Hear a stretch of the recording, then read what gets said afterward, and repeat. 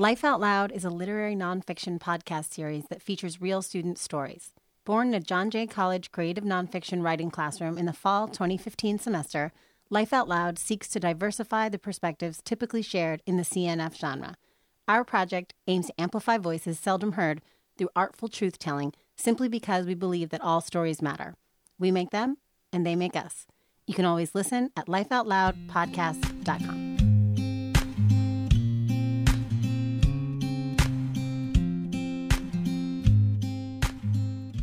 Hello there, and welcome back to Life Out Loud, a literary nonfiction podcast through which we tell true, maybe all too true, stories.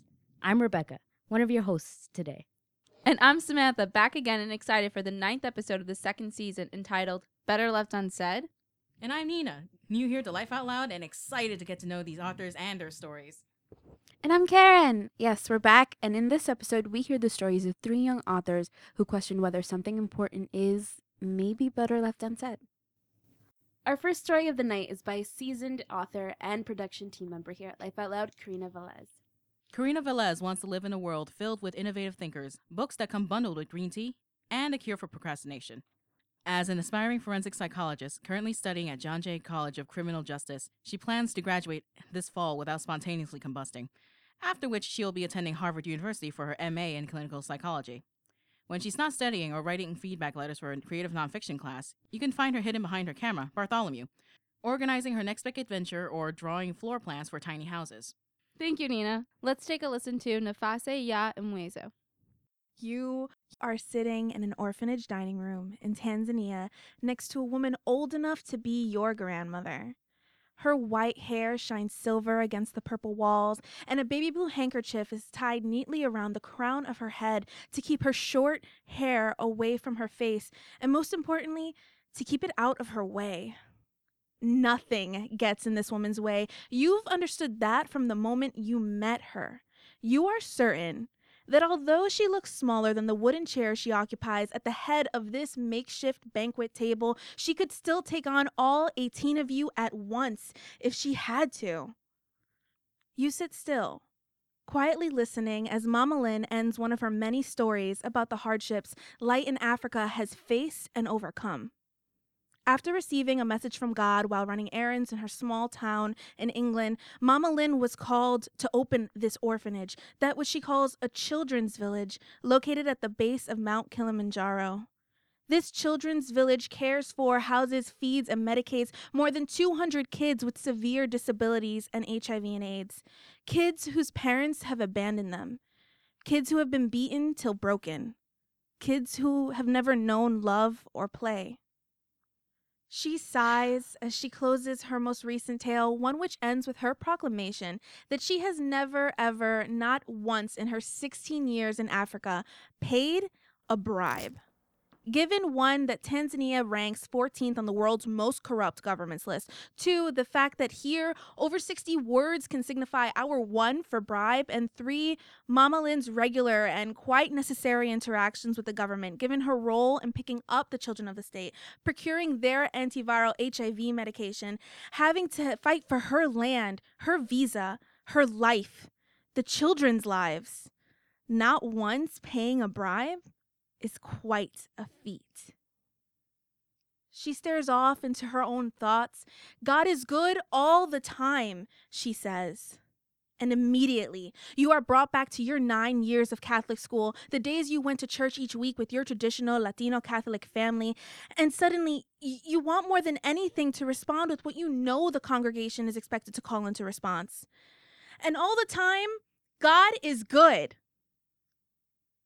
But you don't. You stay quiet. As you sit before one of the fiercest women with whom you will ever cross paths, you understand that she is a true woman of God, but you, you most certainly are not. So instead, you just keep listening as you bury your shame. You listen to her stories about the children who've come to light in Africa, the children it seemed that even God had left for dead. You learn about Helen, One of the students in your theater storytelling class, she's a mentally disabled 20-year-old who looks 14. Her head is too small for her body. She has trouble speaking. You learn that she was regularly kept caged or tied to a tree at her family's home, and that upon her arrival at Light in Africa, she exhibited signs of rape and other trauma. Not only did Mama Lynn find her and save her in her teens, work to potty train, socialize, love her, you learn that she also fought for months to keep her when her grandmother wanted her back. Lots of time and legal fees led to Helen's grandmother's admittance that she had planned to sell Helen as a sex slave now that she functioned more properly around others. Luckily for Helen, her family gave up before Mama Lynn did. And to that, you want to say, amen, but you don't. You learn about Peter, who suffers from cerebral palsy, a condition local witch doctors aim to heal by removing his right eye. It is unclear if it was taken in an attempt to help him or if it was sold by his family for the doctor's private collection in exchange for a few shillings. But Mama Lynn found him before they could take anything else. He will not be hurt again, not under her watch. And to that, you want to rejoice, hallelujah, but you don't. And then you learn about the Maasai boy, Patrick, the one who suffers from a form of mental retardation and stunted growth, the one who begs you to hold him all day, every day, smiling so hard he can't help but drool all over your shirt, the one whose tribe believed he would never grow strong enough to be a man or partake in the ritual coming-of-age circumcision ceremony or any other rite of passage for that matter, unable to care for himself, HIV positive, without one dose of antiviral meds his entire life, deaf, unable to speak. His family left him at age 12 in a water duct alone. But someone told. Someone got a tip to Mama Lynn. Maybe his mom had started the rumor, whispered that her boy lay helpless in a duct to the right person, the person who would get the word to Mama Lynn, who would then search and search and search all day until she found him. And to that, you want to shout at the top of your lungs that, yes, God is good. You want to tell Mama Lynn that the kids are so lucky to have her, that she is a force of God. No, a force for God. But you don't. In fact, you say nothing at all because you fear that the words will follow like spitfire. What if she asks you for your story? What if she asks you, are you a Christian? What if she asks you, are you saved? What would you say? You don't want to offend anyone, especially not her. You don't want her to think any less of you, any less of the group, any less of the work you're doing this week, the work that brought everyone here to Tanzania, to teach classes for kids, to share stories, to sand and paint windows. If she asked you any of these things, how would you respond? What would you say? Should you lie? Should you say you're religious? Or should you simply deny your relationship with God altogether and say you're not religious at all? That's normally easier back home. Or would you try to explain what sometimes feels like the truth? That you are secretly Catholic deep past your flesh and through your ribs, those laid out like church pews lining the secret inner altar of your heart. That you do believe somewhere. How could you explain that truth to her? The complicated truth, the truth that left you unsure of your faith. How could you tell her that the real truth was that you'd found Jesus when you were 13 every Thursday night on the lips of the first girl you ever loved while hiding in the Sunday school closet at church? How could you tell her that you'd later lose that same Jesus you'd found amongst the cleaning supplies in that deep, dark space when that same girl had said she'd choose the teachings of the church over your proclamation of I love you one Thursday night when the words escaped your throat before you could stop them? Or that you lost him yet again after that, when your later girlfriend insisted you join a Christian church, that you attend one-on-one sessions with a pastor who thought the proper touch of a man could overpower the touch of any woman. And yet again after that, when you were told you were going to hell, that your soul would live on in a fiery damnation forever and ever and ever, regardless of your prayers, regardless of you having to have learned to love unconditionally, regardless of you having given all your money to a church that would never accept you. How could you tell her that you'd lost him permanently? Or so you thought after the years and years and years you'd prayed and prayed and prayed not to be gay, not to be like this, that you'd prayed you get to go to heaven too, with all the straight people. How could you explain your loss, your anger, your betrayal, your flat-out rejection for her discriminatory faith while you watched her here? Watched her working magic with the love of the Lord straight through her bare, bony, cracked, aging hands. How could you explain that you had chalked it all up to bullshit, that had been easier until now? Until you saw her here, living the word, fighting for others, reading the text literally, saving the poor, the tired, the sick, while also explaining that deep down, you always knew that you did believe. You always knew that there was a God, that you were just mad, you were tired, you felt abandoned. Like so many of the children here at Light in Africa, you'd felt ashamed. And it is here at this banquet table that you look deeply at this shame for the first time in a long time. You question it. You rip it open. You watch as it squirms and contorts and seeps its truth everywhere inside of you. And you see it. You feel it for what it really is. If you're really being honest with yourself, you're not afraid of your story or the answers you could give if she asked. Rather, you're ashamed. Deeply ashamed of being proud of it. You are ashamed that you do have a relationship with God, because if there's one thing you've learned in the past 9 years, you've attempted to figure all of this out, it's that there's no such thing as a Christian lesbian.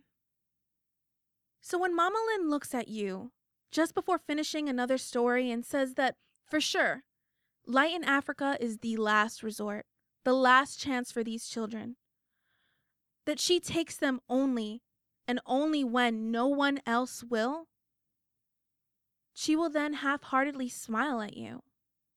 She will look tired, and you will play with the small baby Jesus charm that hangs from your neck, and you will realize then that maybe, just maybe, Light in Africa is not only these children's Nafasi Yamwejo, not only their last chance, but perhaps it can be yours too.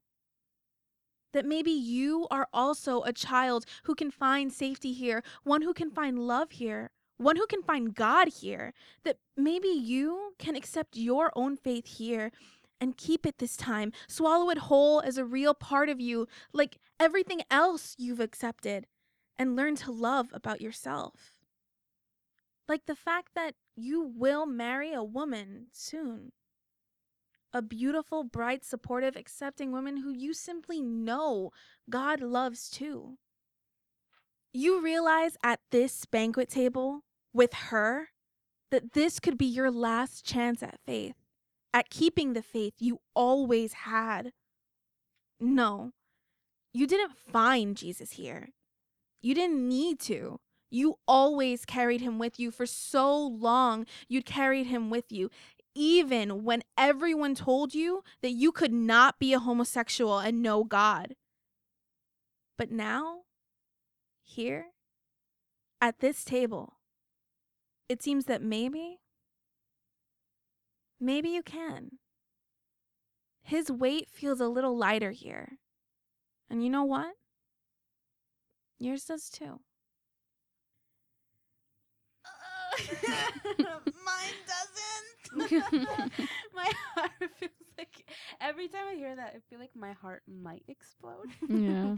Because there's so much going on, and I've heard this easily Several six times. Yeah. like way A good over 6 six times. times. And every time It's it a like lot. really gets to me too. I'm always like crying by the end. I'm like, oh Yeah, God. usually. I'm sorry I've made you guys listen to it for so many. No, events no, and do stuff. not be sorry. Like it's an amazing piece. I love hearing it every time. Church pews. Thank you. Thank you. Okay. So your story really speaks to the episode's theme, where you feel like your sexual orientation is better left unsaid to Mama Lynn because you do not want her to look down upon you and the rest of the group. You say, You don't want to offend anyone, especially not her. You don't want her to think any less of you, any less of the group, any less of the work you're doing this week, the work that brought everyone here to Tanzania. And by the end of the piece, you feel comfortable being a lesbian Christian. What was the journey like in the orphanage? Why did the weight of Jesus feel a little lighter there? Would you be able to tell Mama Lynn your story now?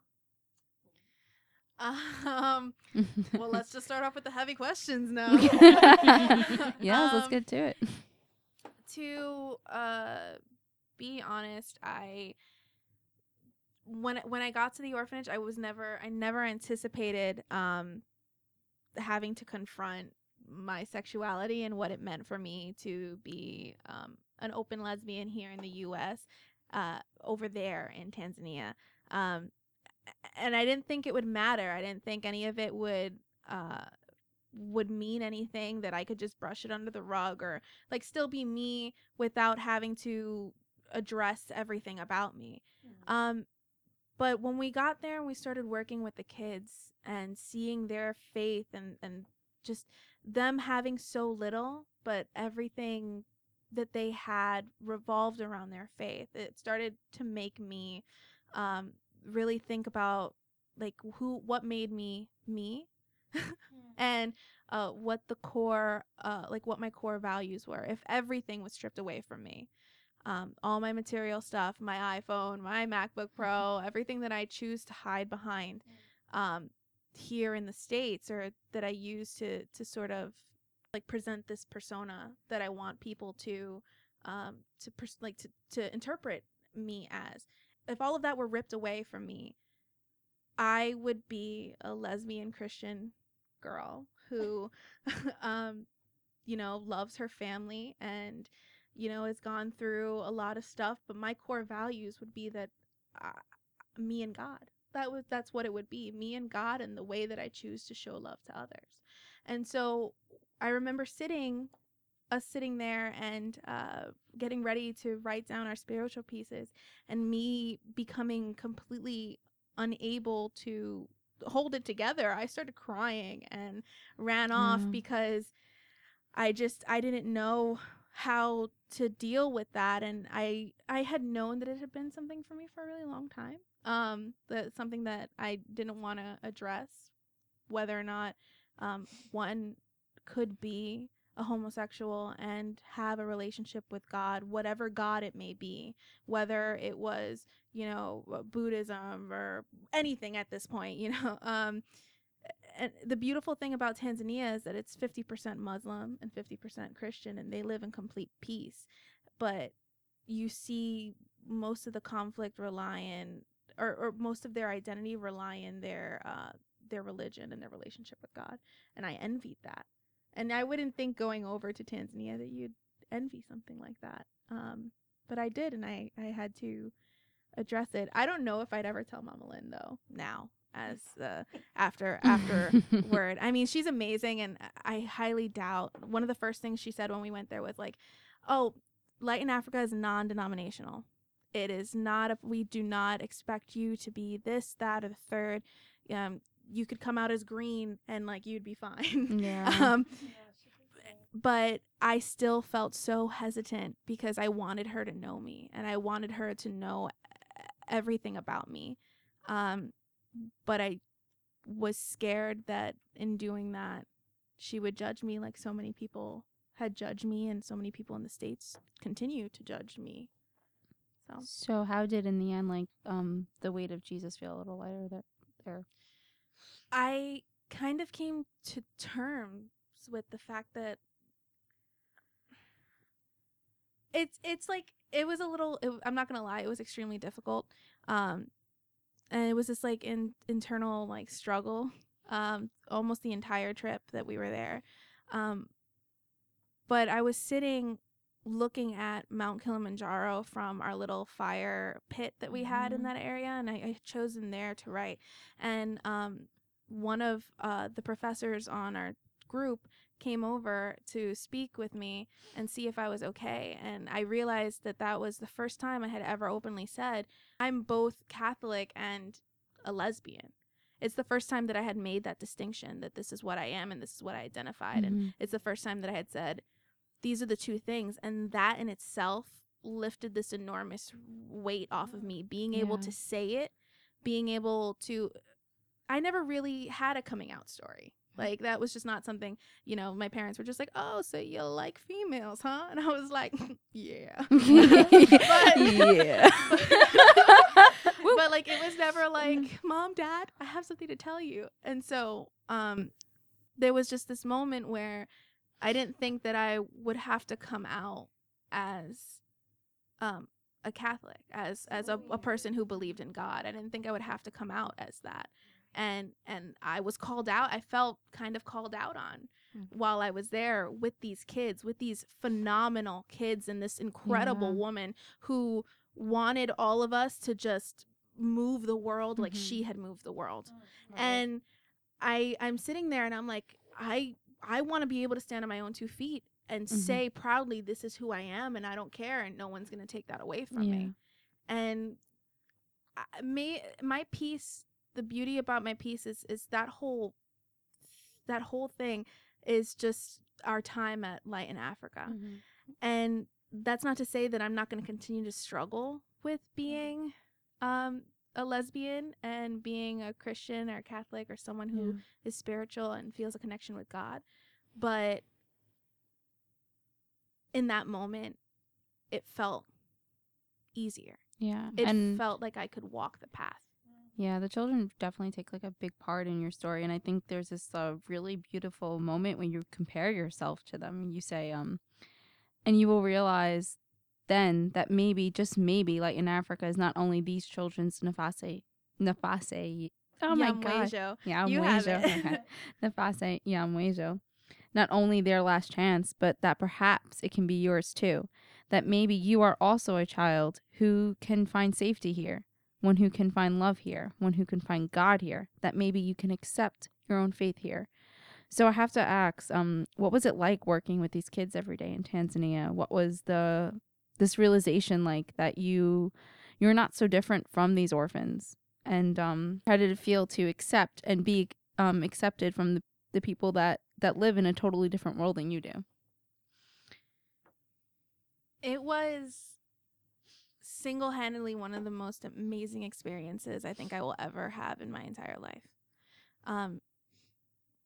Being able to go to another country, another place, and think that, you know what, I'm the American who's going in, and I'm bringing all of this knowledge and all of this like resource, and I'm coming in to like help you. And like, I feel like so many people have that mentality when they volunteer. And we went there, and it was like we were the ones who became these gracious, this thankful individuals, so thankful that these kids gave us the time of day, that they taught us the lessons that they did, that they reminded us that what we have, we're very fortunate to have, and that we have so much growing to do as people internally. Because these children, they were just astounding. They I mean, Samantha had you were with me. Yeah, so I did have the privilege to be there too, and I thought it was like so amazing how like they have absolutely nothing, and like, but they look like they have everything. Yeah. Like so much more than I do. Like it was just really amazing. I remember sitting there watching the kids play and just admiring their happiness and thinking about like all the trivial things back home that I had thought about, like that I had allowed to make me unhappy. But I have all this stuff. Why am I unhappy? Why am I the one, you know, who I can't run around and just like beam joy like they do? And I remember watching them play and just coming to the realization that like, I want to be happy, and I want to be like them, and I want to know who I am, and that to be enough. Yeah. And they made me want to be a better person. They made me want to strive every day for the rest of my life to just be a better person.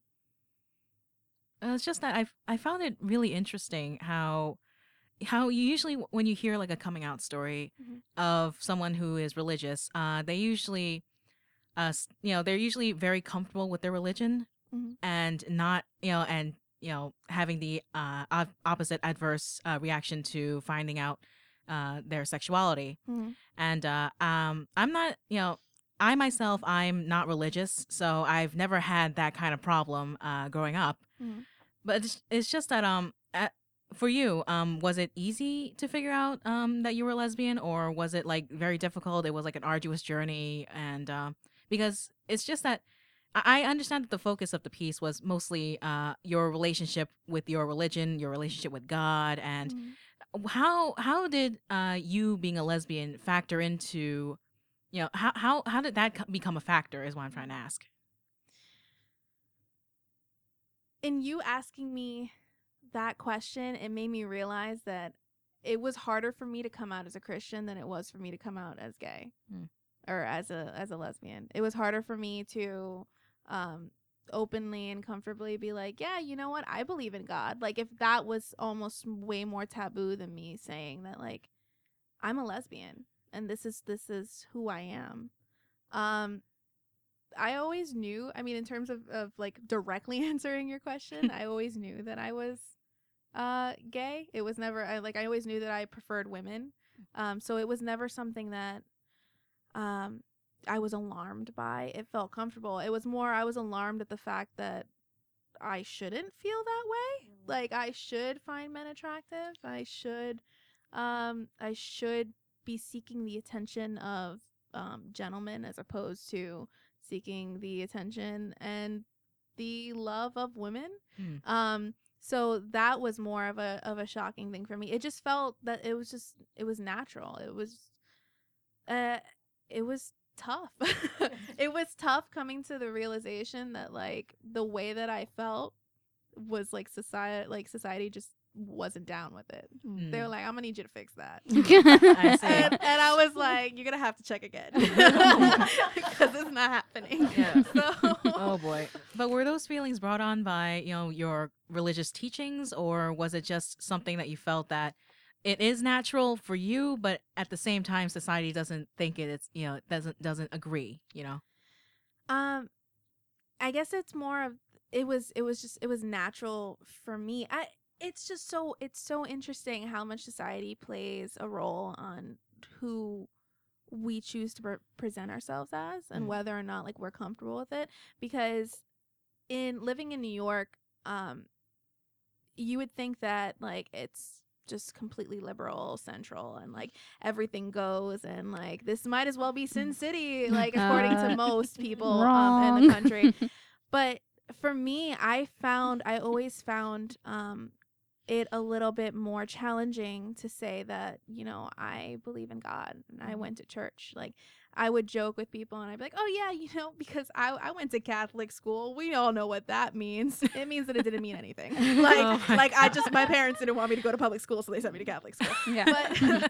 But it's just interesting that for so long I felt ashamed to be able to say that like, yeah, you know what, I am a Christian. And I also come home to a lovely woman who bakes me amazing food all the time. And like plus in dating women, especially if you don't know how to cook. So it was interesting. It was different. But in New York, it wasn't hard for me to be able to be like, oh yeah, you know what, like I'm gay, like this is my partner, it's nice to meet you. It was more difficult for me to be like, oh yeah, I also have church, I have to go to church on Sunday, because that would get more of a side eye. I feel like you don't mind identifying as a lesbian or a Catholic. I feel like but just putting them two together is just so hard sometimes to explain to people. Just like it is, because then you get asked the question like, how do you do that? How do you balance those two? You get called out. Go ahead. I have this hilarious just mental picture of you at Cubbyhole going, oh guys, I gotta get home early, I gotta go to church. And that is that's just like so very Karina, and that's just like Oh dear. for anyone who doesn't know, Cubbyhole is a gay bar in New York City. New York Yes, City, shout yes. out. We are more than welcome to accept promotions from you, Cubbyhole, if that's what you want to do. Sponsor us. No, but on a serious note, yeah, that's exactly what it is. And you would think that like in New York, like who cares? Like it's not a big deal, but it kind of is. Religion, like it's almost as if it has no place in so much of our lives now. And I mean, it's not to say that it's a bad thing. I mean, and I think a lot of people also just identify religion with being a thing that starts wars, the thing that starts that starts fires, and people would prefer to steer clear of forest fires and starting them. So, like, That's why I really like how you refer to it in your piece. How you didn't say religion as much as you said my relationship with God. yeah, And I feel like that distinction was very important in that way because religion has its own connotations. yeah. And like being a Christian myself, I've run across this term fairly recently. So when I read it in your piece, I was like, yes, this is the way it needs to be. You don't have a religion, you have a relationship with God. Yeah, definitely. Yeah. I think it's really religion that mandates all these rigorous things, and God just kind of Loves you for who you are. Yeah. Exactly. Yeah, and I think that's the way that I was raised. And I know, Yeah, me too. Karen, you have a background too in God. I have a small degree in Christianity. But like you can understand, you can attest to it too, and you can too, Rebecca. The fact that like you know that when you come out and you say, yeah, I'm a Christian. Also too, if you notice, I keep flopping between Christian and Catholic and Catholic because if I deem myself as one, what am I leaving of the other things that I do practice too? Like, how do I identify as? It's just easier to say I have a relationship with God because at the end of the day, I'm a spiritual person and I believe in God and I'm gay, and that's okay.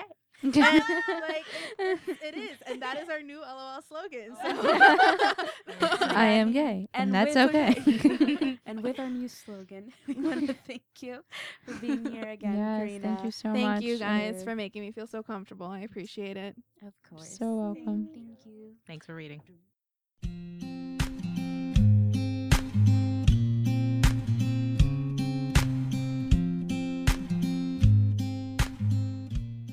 Our second story of the night is by an author named Monique Clark. Monique Clark was born in Westmoreland, Jamaica. In 2006, during the 6th year of her primary education, she migrated to the United States of America. Monique currently lives in Brownsville, Brooklyn. She graduated from John Jay College of Criminal Justice, June 2016. At John Jay, Monique majored in criminology and minored in English. She worked as a Sikh peer mentor and was a member of Chi Alpha Epsilon National Honor Society, as well as a Ronald E. McNair Scholar. Monique is currently in her second semester of graduate school at Brooklyn College, and she is interested in researching Black males' experiences in higher education. Ultimately, she intends to become a research sociologist who contributes real value and knowledge to the field of sociology and criminology. Now let's take a listen to Monique's piece entitled Deceiving Shadows. Saturday mornings are my favorite. Our house in Jamaica is warm and loud. The sounds of crickets and roosters let us know a new day has come. My aunt is in the kitchen preparing breakfast. The smell of fried dumplings and callaloo, a green leaf vegetable similar to collard greens, is everywhere in our house. My cousin and my uncle finally approach the dining room after my aunt's 5th announcement. "Breakfast is ready!" she yells again. My Uncle Richie playfully pulls off the orange silky head tie I wore to bed, exposing my coarse black hair. "You was the first one here, I bet. Always ready to eat," he jokes. He's right about that. I laugh and put my scarf back on.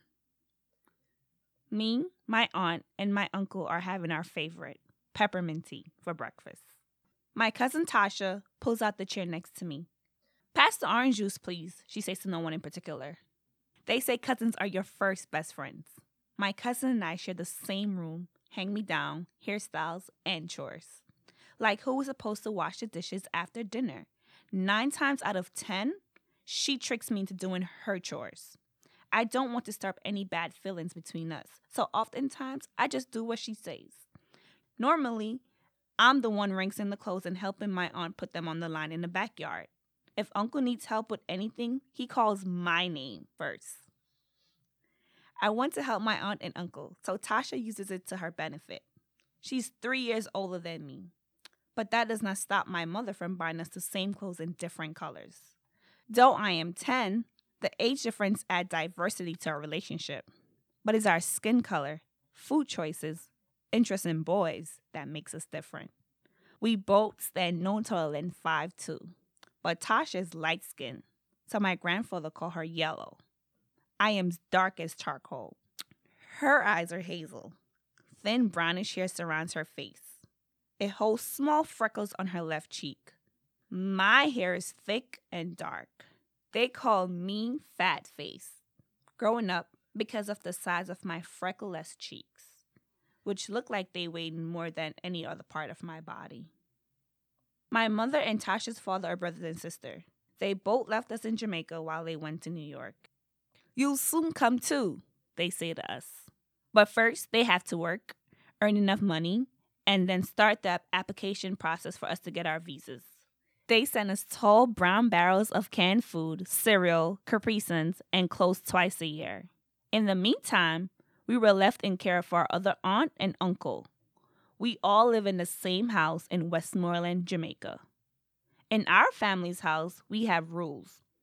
Uncle Richie is particularly strict about curfew. Don't stay out on the road after the streetlights come on, he will remind us. That means the sun is going down and night is coming. It's not safe for us young girls to be out at night. He's always worrying about us, making sure that no one messes with us, especially boys. You know how those forthright boys are when it gets dark? He warns all the time, while looking to the left and to the right of our neighbor's house. Our bodies are developing. A few days earlier, I remember calling my mom because my monthly friend had surprised me for the first time. My Aunt Marie refused to baby me about it. She claimed I was acting like I was sick with a virus. That same week, Uncle Richie saw Tasha talking to one of the older boys who lives across the street from us. The tall light post flickers and we both know what that means. But Tasha doesn't move a step. I pull her hand to direct her toward the path that leads to a red and half-white board house. Instead, she shrugs me off. Don't say nothing, she warns. But before I nod my head in agreement, we hear a voice. Where they at? Uncle Richie's full bass voice can be heard from the top of the road. Tasha, don't you have your books to study? Uncle Richie asks with his left hand slightly under his chin, implying that she has better things to do than talk to boys at night, and she best agree with him right then and there. That's your father? The boys ask. Uncle Richie answers before Tasha can. Mind your damn business and leave my niece. Uncle Richie's short, muscular, with wide shoulders, biceps poking out like a bodybuilder, and cloudy eyes always looking like he had just smoked his daily fix of marijuana. His 4 messy cornrow braids remind me of when Tasha and I need to get our hair done. The last thing he wants is for anything bad to happen to us while our parents are away in a different country. He's just strict because he knows he and my Aunt Marie are all we have. Every morning he walks us to school. We don't live too far away, but we also don't live that close to the 4-story gray brick primary school. Bless up, Rich. His early bird friends will holler at him as we stroll by them. Take school serious, both of you, he will tell us as he drops us off. Yeah, Uncle, I respond. I'm talking to you too, Tasha, he booms. She nods. I just want your parents to be proud. That following evening after school, Tasha and I are supposed to take a taxi back home. I know because I saw Uncle Richie giving her the money and telling her what to do with it. Instead, we are walking. My black shoes squeeze my left pinky toe as I walk and kick the white gravel into the potholes. Hurry up now, she demands. We had to walk fast to make it. Seems like Tasha had used the money for taxi. I look away and roll my eyes at her, but I also pump up my speed to catch up with hers. Like the chores she makes me do, it's not worth telling on her, not worth getting anyone in trouble. I don't want any trouble between us. Tasha knows how to walk past people and make them feel like they're invisible. She knows how to include her friends and cousins into hopscotch games and leave other people out waiting or just taking scores. I don't want to have to be on the outside. I have to make her believe that I'm her best cousin. When we get home, aunties iron our green and white school uniforms in the living room while preparing dinner in the kitchen. Tasha, show your little cousin how to boil rice, she says. Instead, Tasha watches TV and convinces me that it's my turn to wash the dishes again. I start doing them even though we all know it's not my turn. Auntie Marie asks, "Why are you always standing here washing the plates?" "It's my turn," I lie. "Remember, Tasha did it yesterday?" I use my countless dishwashing moments to reflect. Oftentimes, they're memories of my mother and me.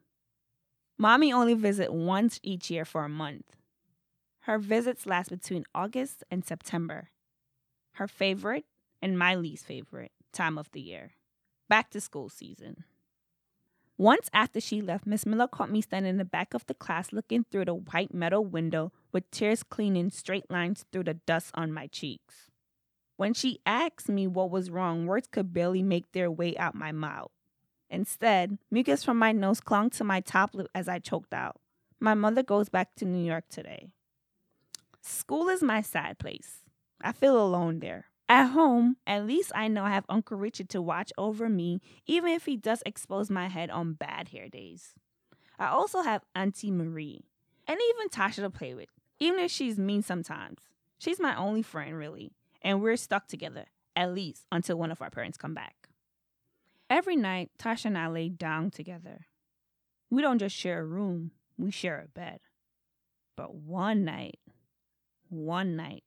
after I've done the dishes for Tasha again, one night after I've done my homework and Tasha has skipped hers, one night after eating chicken and rice for dinner like always, something strange happens.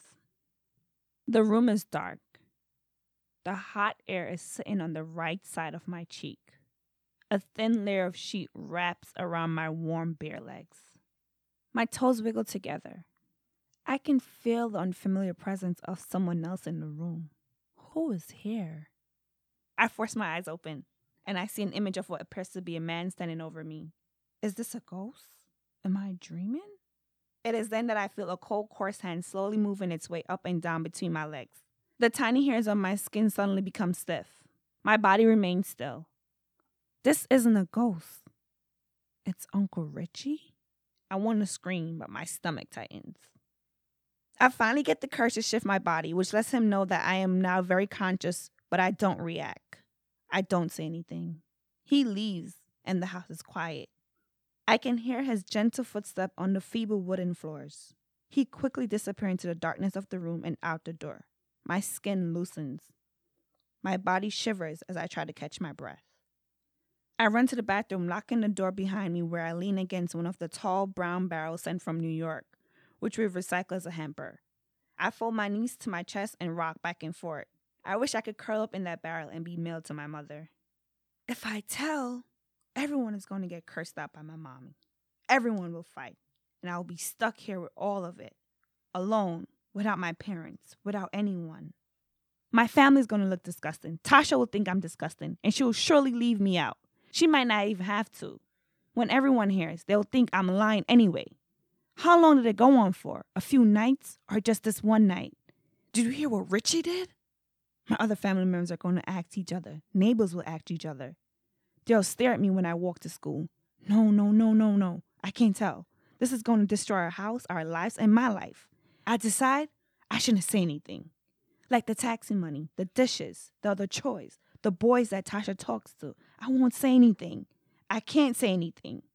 But I have to say something. You can't do that to little girls. You can't.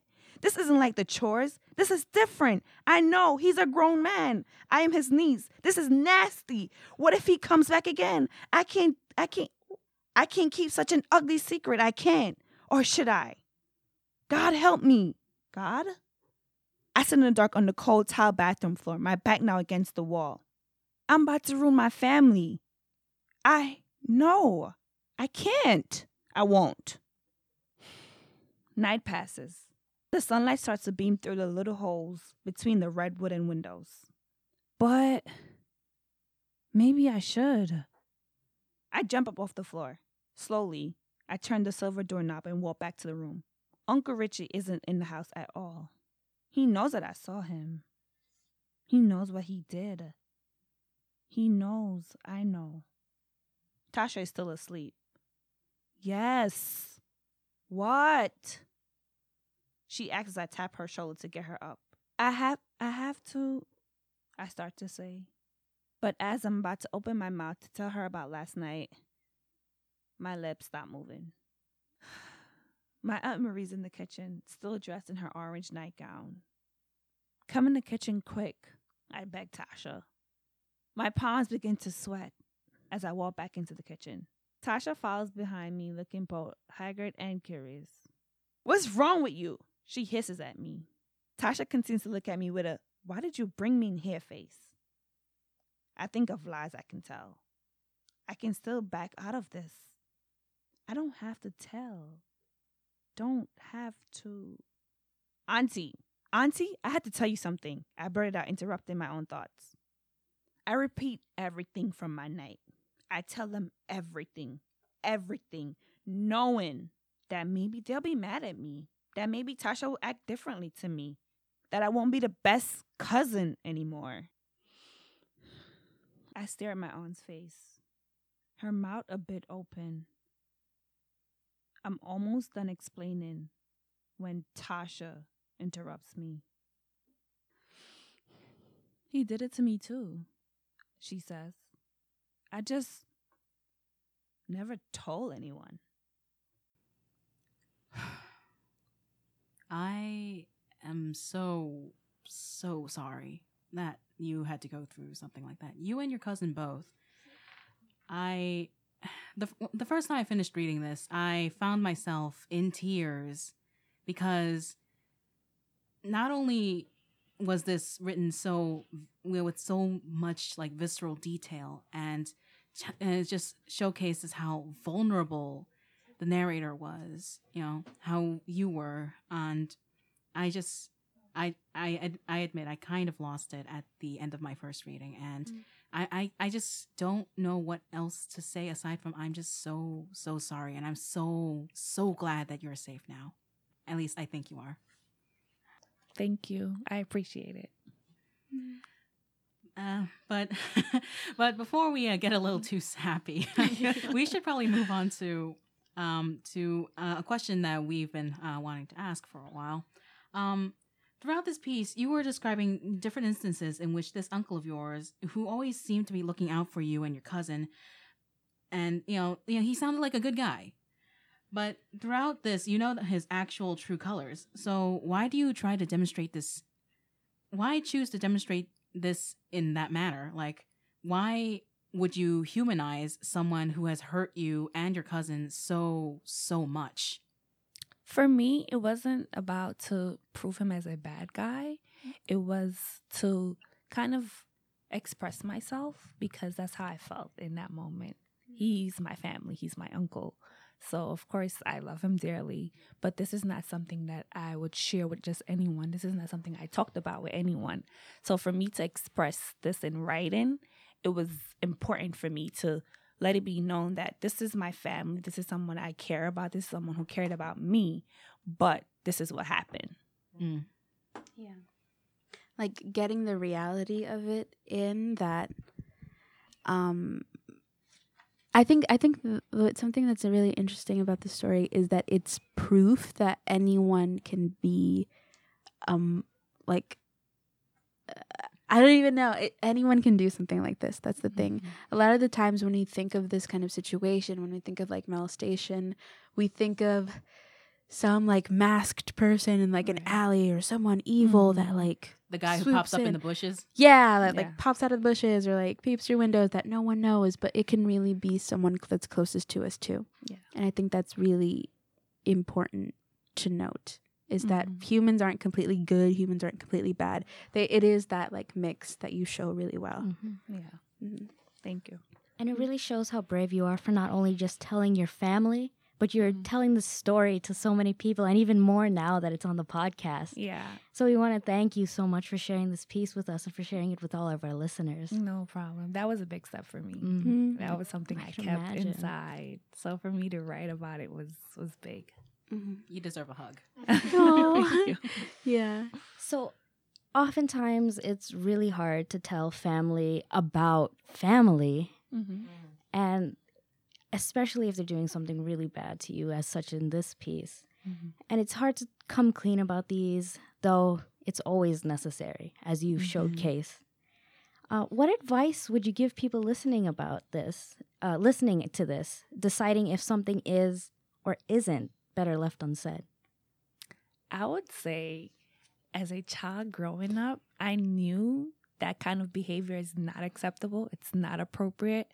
And so for me, my advice is, if you know that something is wrong, if you feel that something is wrong, you should always speak up about it. Seek some sort of help, advice. Like, my thing is to never keep something that's really bothering you inside for too long. At least share it with one person. What I really like is how you showcase, like, how you're a kid and you want your cousin to like you and you want everyone to like you, and you're worried that by bringing out this, it's going to cause you problems, cause the family problems. Right. And I like how you, as a little kid, is like thinking about the entire world and trying to figure out all of the world's problems without showcasing it for yourself. But it's also a big step that towards the end, you actually do come out and say it. And it turns out that you're not alone in this situation, too, with just your cousin. Yeah, that was really beautifully done. I remember reading this in class because we had CNF together with Professor Madrazo, and it was like one of the first stories. It was like one of the first things we ever workshopped. And I remember hearing it and being so just like floored that this was like talked about. So like, yeah, like what do you think about that whole aspect of like not keeping this taboo? I felt like it was a big step for me.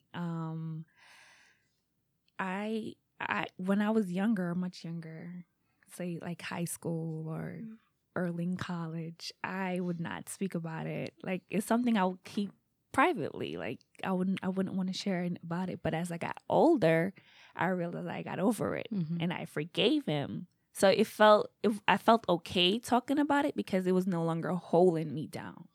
Wow. Yeah. That's very, very brave of you. Just thank you for sharing this. Yeah. Thank you. This is something that's difficult, and it's made easier by people talking about it more. But if you yourself, anyone listening, has anything similar that they want to speak to someone about or needs help with, here's some resources for you. So there's the Rape and Incest National Network, or RAIN, crisis hotline, and the number is 800-656-4673. We also have the National Child Abuse Hotline, which is 1-800-25-ABUSE. And yeah, never be afraid to admit that there's something wrong and that there's help that's needed.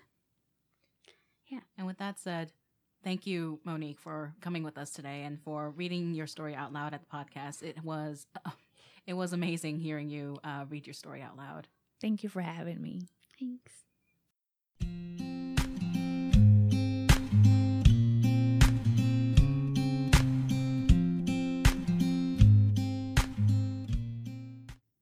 Our last story is by someone I had the pleasure of taking CNF with, Andrew Gamone. Andrew Gamone graduated from John Jay College of Criminal Justice in the fall of 2016 with a Fire and Emergency Service major and a writing minor. After taking fiction writing with Professor Berlin, Andrew discovered his passion for writing.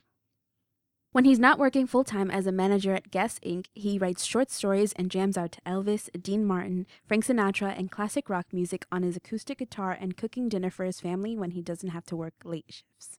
Planning on going to grad school for marketing and advertising, Andrew has a goal to join the FDNY and also working for a TV network. Thank you, Karen. Let's take a listen to Andrew's piece entitled, Dear Michael.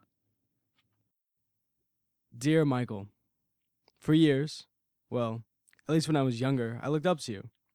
I wanted to be just like my big brother. Now, well, Let's just say I barely even consider you my half-brother anymore. My entire life, I always said, I'm not a salesman, because I didn't want to be like you or Dad.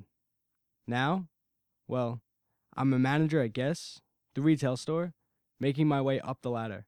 I'm about to graduate college and go to grad school for business management and marketing. My dream was to be a firefighter in the FDNY. What am I doing in retail sales? Well, I'm freaking good at it. I'm the youngest manager in the entire company and achieved that in less than a year. I wonder if Dad ever mentions that to you. If you ever hear about me like I do you. If you wonder how I'm doing. If you even care. Growing up, I never cared that you were supposedly only half of my brother. I never even cared that there were almost 20 years between us. Now, just the thought of your name makes you want to throw a brick at someone. You're successful, have a family, travel all over, and so on. While I'm just starting out my life. Dad is actually the one who makes it seem like a competition. Mike did this, and Mike did that, he tells me. He seems so invested in you all the time. So proud of you. And I wouldn't care about that. I really wouldn't. I'd be proud of you too. But why do I have to hear from Dad and not you? Because we don't talk anymore. That's why. We stopped talking a little after Nikki was born. Or was it Ty? I don't really remember when, but I remember what. Your sister Jennifer had seen my mother in Stop and Shop and claimed that she beat her. She was, or still is, crazy, I guess.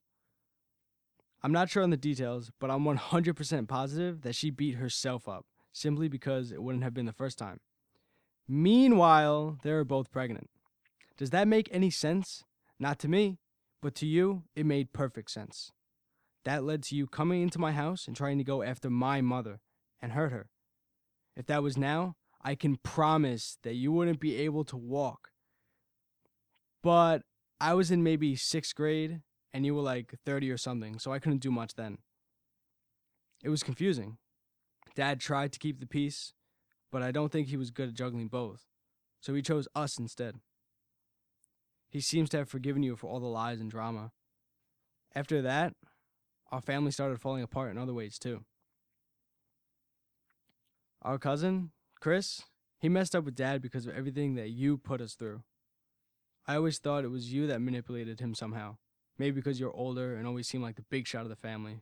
But that's nowhere near true now. Now, even after all the shit that happened with Chris, he's still more of a brother to me than you ever were. We go to conventions, car shows, sleep over each other's houses, have parties. He's been there for me. But you weren't man enough to own up to what you did like Chris did.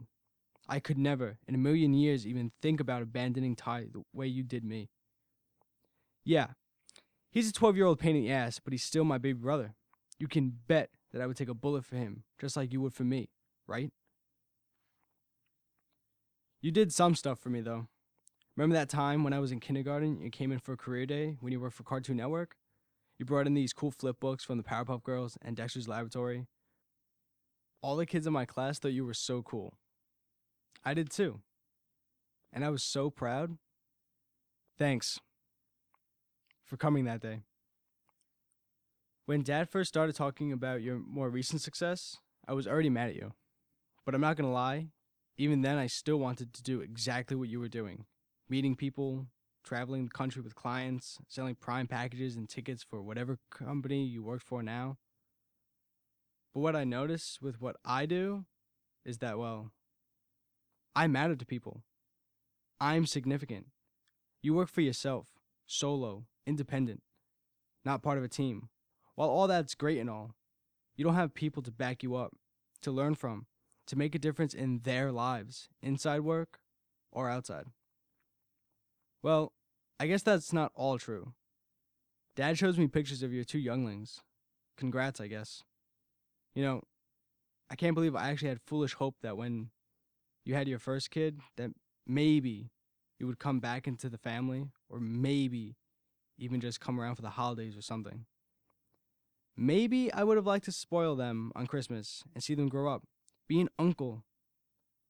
I might not have ever been able to forgive you, but maybe I could have had an impact on their lives somehow. Now I know I'll never meet them. And you know what? Thinking about it now doesn't bother me at all at this point. To me, they're just someone else's kids, a stranger's kids. They're not my nieces or nephews. That's how little I know about them. I don't even know their genders.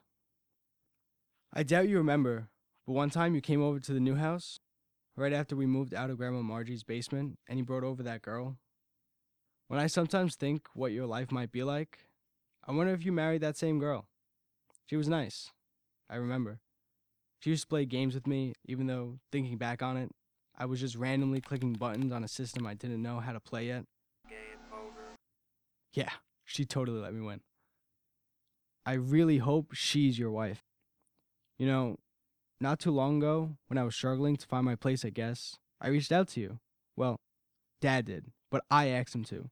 It was a low point. My wanting your help.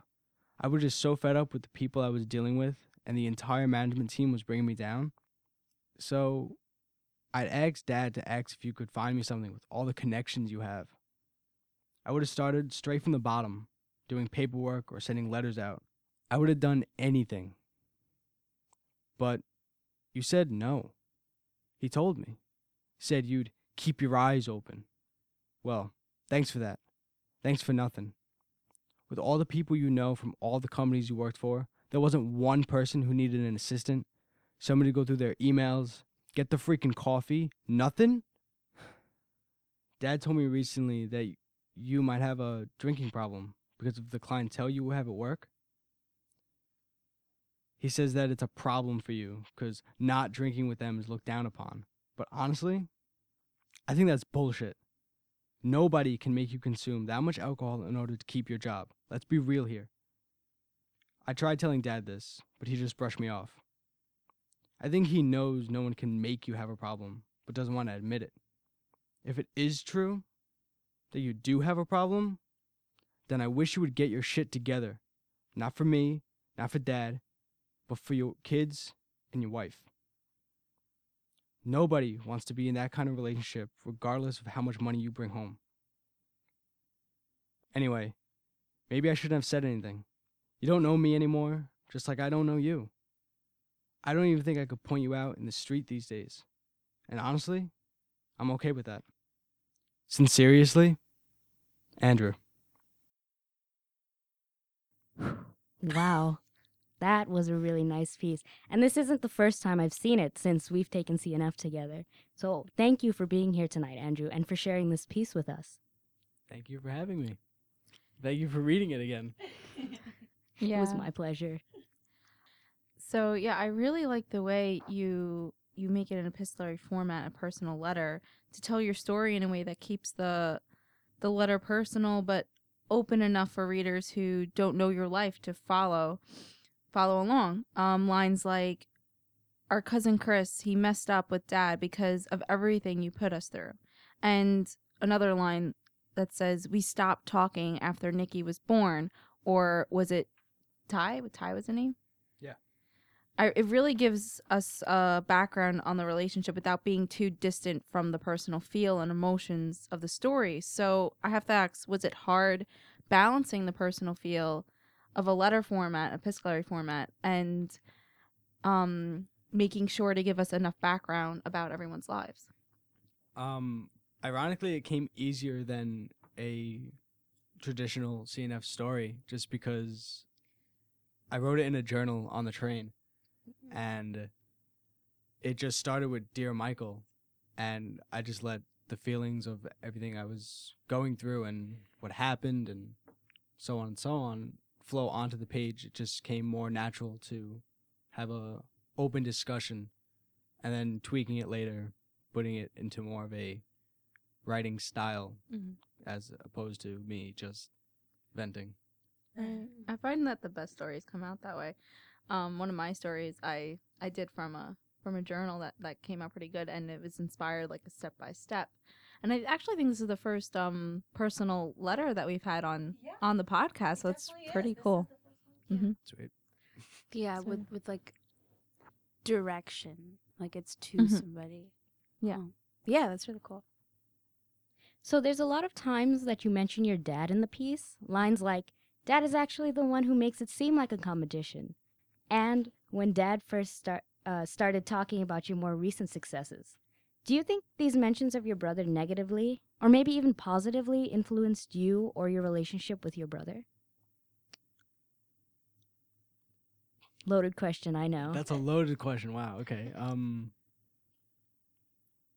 I don't think so much what my father has to say about it. I think it was more about the past of what happened when, like in the story, when my half brother comes into my house. I think that has more effect on it.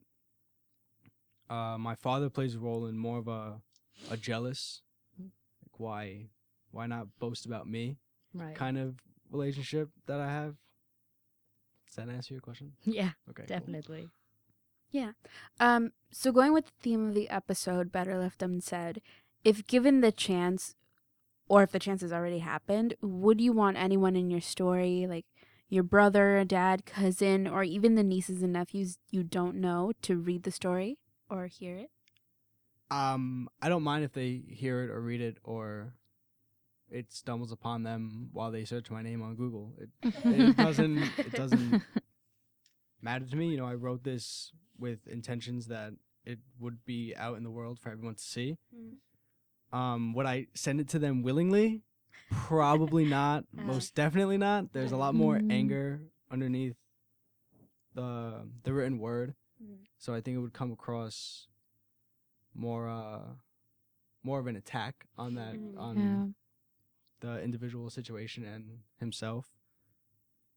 If he wanted to come see me in the streets and have this discussion, then that's another story. Yeah. Discussion. Would Yeah, you send like a edited nicer version Not in of the this slightest. letter? It would probably be meaner. Oh, It would probably be like, Awesome. yeah. I think that's, You know. that's bold to say that truth, mm-hmm. because, you know, there's always a really intense desire for happy endings and for conclusion and stuff like that. It's okay to be angry. It's okay to like have feelings of like, wanting to throw a brick at somebody. yeah, I love throwing a good brick. Yeah, listen. Personally. Well, this is a bit of a small follow-up question to that. But for clarification, this piece was written a while ago, right? 3 months ago, 4 months ago. Yeah.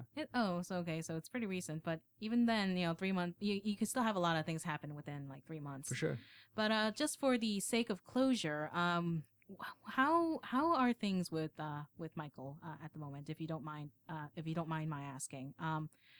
Mostly because, like I said, a lot can happen in 3 months. So it's either that or nothing happened at all, and both of you are still very much estranged.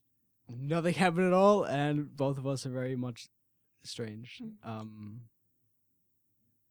Pretty much that. Nothing changes. Nothing. People are who they are. Thank you for that. You're welcome. Do something. Do it sincerely. So about that, what is this about this whole sincerely thing? Sincerely is a made-up word from Is it?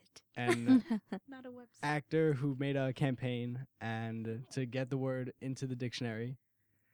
And when you do something sincere, you do it seriously. When you do something serious, do it sincere. Therefore, do it sincerely. Oh, Clever. That's very clever. I really like that. Very nice closing to this piece. They should put that in the dictionary. They should. should've. They were like 500 people away. Link me to that petition. All right. Well, with that, thank you from the bottom of our sincerest hearts. Thank you for coming We here. sincerely loved you being here. We sincerely did. Oh my God, we're the worst.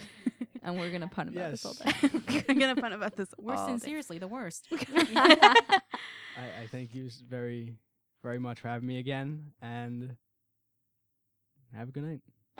Good night to you too. Good night. Good night. And that concludes our 9th episode of the season, Better left unsaid? We're all so excited to bring you new stories in the coming months, amplifying these younger voices from backgrounds you don't normally hear about in creative nonfiction. You could always find out more at www.lifeoutloudpodcast.com or by searching Life Out Loud Podcast on iTunes or SoundCloud. We'd like to thank everyone who helps make this possible, including our sound engineers and editors, our episode writers, our website developers, everyone behind the scenes here at Life Out Loud. And to our audience, we hope you love these stories as much as we did. It was a joy to bring them to you. A very special thank you to everyone listening in. We'll see you soon, and good night!